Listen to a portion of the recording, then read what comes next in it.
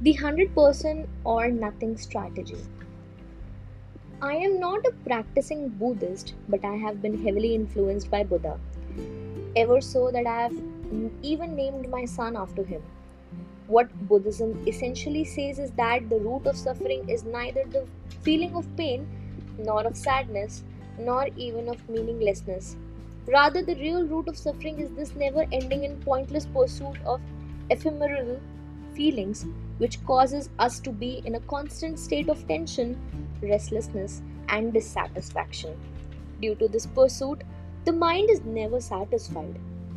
Now, what this strategy essentially says is that irrespective of what your academic inclinations are and what they result in, you must put 100% efforts in whatever you do, or just don't do it. No half baked attempts and no 99.9% ones too. No strategy is complete without example of it working, and I have many examples of people who haven't been successful academically but by their own efforts have carved a niche in their world. Number 1, Mr. Richard Branson, the Virgin guy. Number 2, Mr. Steve Jobs, the Apple guy.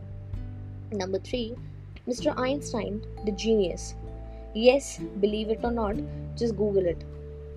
4, Miss J.K. Rowling, the Potter seamstress. Number 5, Miss Oprah Winfrey, the billionaire hostess. Number 6, Sri Narendra Damodas Modi, the PM of the world's largest democracy. All these are average students, failed in multiple things but carved a niche for themselves.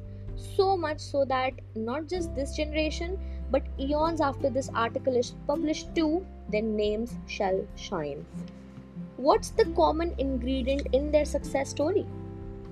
Average students, failed in the initial attempts of their lives, kept giving their 100% in spite of repeated failures, accepted their being average and focused on efforts, never say die attitude in life.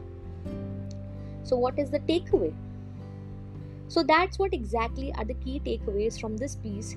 Firstly, don't be so focused on being successful. Secondly, embrace your average result the same way you would have successful ones. And finally, whatever you do, make sure to give your 100% to it. Remember, it is you who defines your success, not your neighbor.